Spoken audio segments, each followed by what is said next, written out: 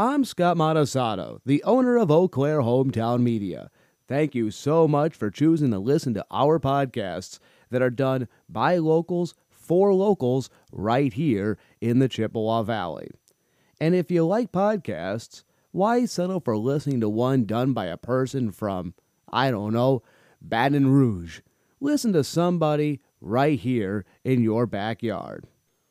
When you're done listening to this show, I recommend checking out Chip Chat. It's a podcast that talks to the local entrepreneurs and small business owners who make up our area. It's presented by the family behind locally produced Chip Magnet Salsa. Just head to echometownradio.com and click on the Chip Chat logo.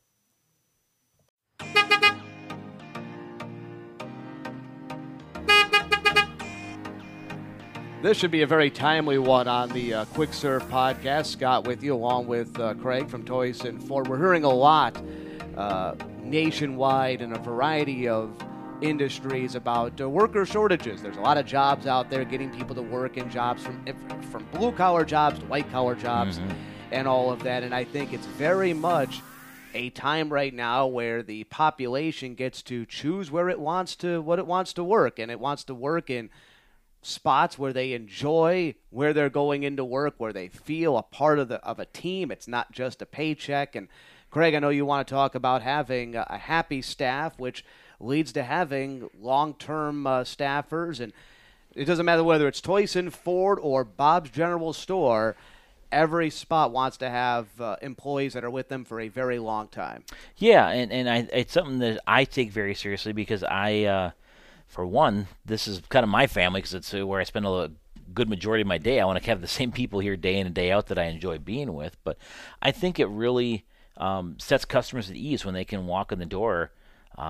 If you're buying a car 5 years later and your salesperson still works here, or if you're coming in for service and 5 months later after your first oil change, you're here for the second oil change or third oil change, it's the same people dealing with you in service. And you get to know your technician a little bit because it's the same person who changes your oil every time, or it's a neighbor of yours. I like to have the same people working here year in and year out, and we do what we can to keep that way. And what are some of the ways you guys make sure that the employees are happy here? Yeah, it's a variety of things that go into it. First of all, I think the big thing is treating people with respect. I don't think we can look at the staff or the people that we work with as employees. It's the people we work with, and we're all working towards a common goal, which is to make this place successful. And obviously, the goal of working is to take home a paycheck and make a good living. So, but when we spend 8, 9, 10 hours a day here, you want to make it as an enjoyable job. And obviously, we're going to go home tired, but you want to make sure that you've had fun, that it's been fulfilling, and you're taking home a paycheck. So I think it's a combination of a lot of things. I'm never going to not say that pay is important. Pay is always important. And if we've seen with any skilled labor over the last calendar year, that's become in higher and higher demand. And I shouldn't say this last year, the last 5-10 years, it's tougher and tougher with technicians. But I'm really proud that we've hung on to the staff that we've had in our shop. Through this pandemic, we had stretches where guys took kind of a furlough during that stretch, and a lot of it was just to do some projects around their own house while things were really uncertain. Like in May last year, we just didn't know anything about this pandemic and what it was going to entail. But so guys taking a break, work on their house a little bit, and then come back. It worked really well, and I appreciate that there was trust on their part that we could shake hands and say, hey, we'll meet up again in a month there, and we'll go from there. So pay's important, but it's just the respect and the family environment that we put out. And I think the fact that we can all openly communicate and have a dialogue anytime there's a problem, where I'm not going to come down with my gavel and say this is the solution. I have found a lot of times when I have had disagreements between the staff that frankly just listening to the problem takes care of a lot of it, because they'll just kind of talk their own anger out of themselves and they realize I'm being a little foolish here, or I can see things from their perspective now. Just listening is a big important part of my job, and I have found just being a cheerleader does a lot of good here. Just kind of keep people feeling good, walking around saying hi to everybody, wishing guys a happy birthday when it's their birthday. One of our techs had a birthday the other day, and go back and wish him well on his birthday, and things like that, just to make everybody feel special. So, but it's worked well because we have some staff that's been here for an amazingly long time. My parts manager is nearing 40 years. My service manager is nearing 40 years. Our finance manager is nearing 40 years. It's going to be tough soon because they're going to retire through nothing. And at some point, I can't convince them to stay on. They're going to want to retire, and we'll have to start replacing people. But it's nice to know we've got people in the pipeline that are going to be able to step into those roles and be successful because they've had great mentors over the years. Happy you mentioned the pay because people do have to get paid. And they have to get paid a certain level, and various jobs require a certain level, and you want to be very competitive with that. But it does come down to making sure people are happy as well. Pay is a chunk of that, but it's just a matter of you want to do what you can that when they wake up on Monday morning, they're not dreading things Sunday night because they've got to go into work on Monday morning. They are looking forward to it within reason. We all wish we didn't have to work. Trust me, I woke up this morning thinking, God, I really have to go to work. But then I think I'm going to spend time with Scott. How can I not want to be here? So. But the idea being that you want to try to make it, it truly is a team, isn't it? Where people show up and they feel as though they are a valuable member as opposed to simply being somebody on the production line. Mm-hmm.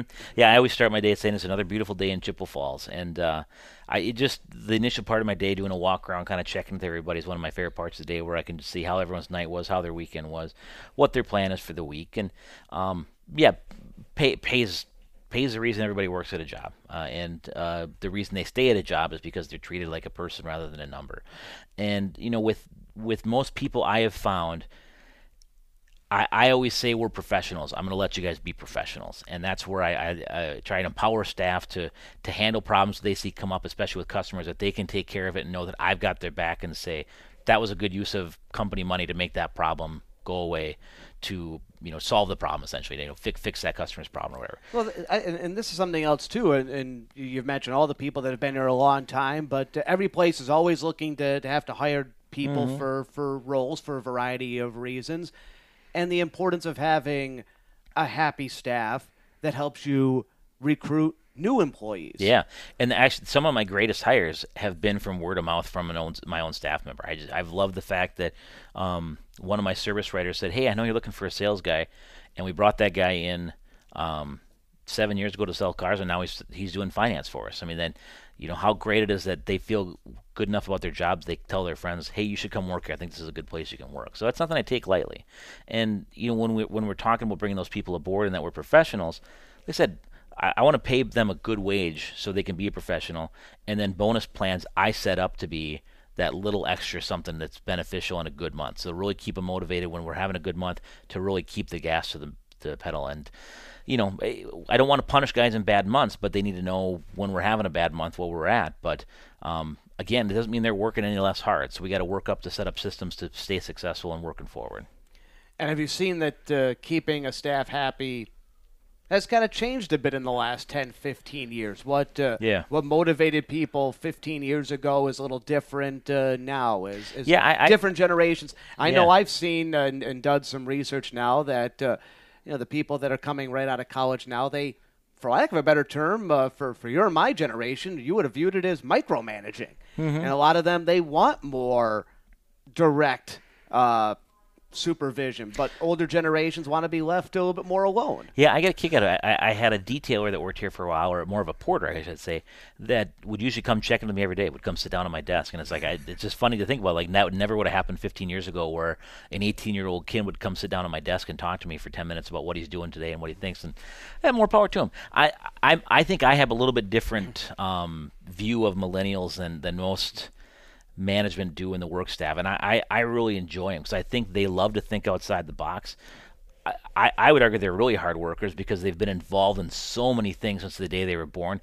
They've become good problem solvers, and I appreciate I have to work harder for their loyalty, and the reason that is they've seen the way the corporate world has taken in their parents or their grandparents and spit them out when it doesn't benefit the bottom line. And I take that very seriously, that it's a challenge to keep them involved and motivated with our process, that they are going to jump ship to the next best place if I don't do what I can to keep them involved and keep them encouraged, keep them looking forward to what's better here, how we can improve things. So I love the fact that we've got some younger guys here. They're willing to give feedback. That's awesome. And that's why I don't, when people talk about, oh, millennials, this and that, people have been complaining about the next generation forever. I mean, if you go back and read ancient Roman texts, they're complaining about the young people. That's never going to change. And this generation just is a little different, and more power to them. I love them. I think at the end of the day, it's all the sort of the theme throughout all of this for anybody that's out there. Listen to your staff, right? You bet. Communication is the key, and making them feel welcome to come talk to me when there's problems. I talk to detailers that come up talk to me. I talk to the technicians, service writers. It's key to have an open relationship with all those guys, and I appreciate when it comes time to buy a car, they come talk to me about the pricing of it because they know I'm going to give them the number that they need to get the car done. And I'm limited to time in my day, but I appreciate that I still have that relationship with my staff, that when they're ready to come talk about a car, I'm the one who gets to go over numbers with them, because it's a big deal that they buy a car from us. Thank you very much, Craig. Thank you.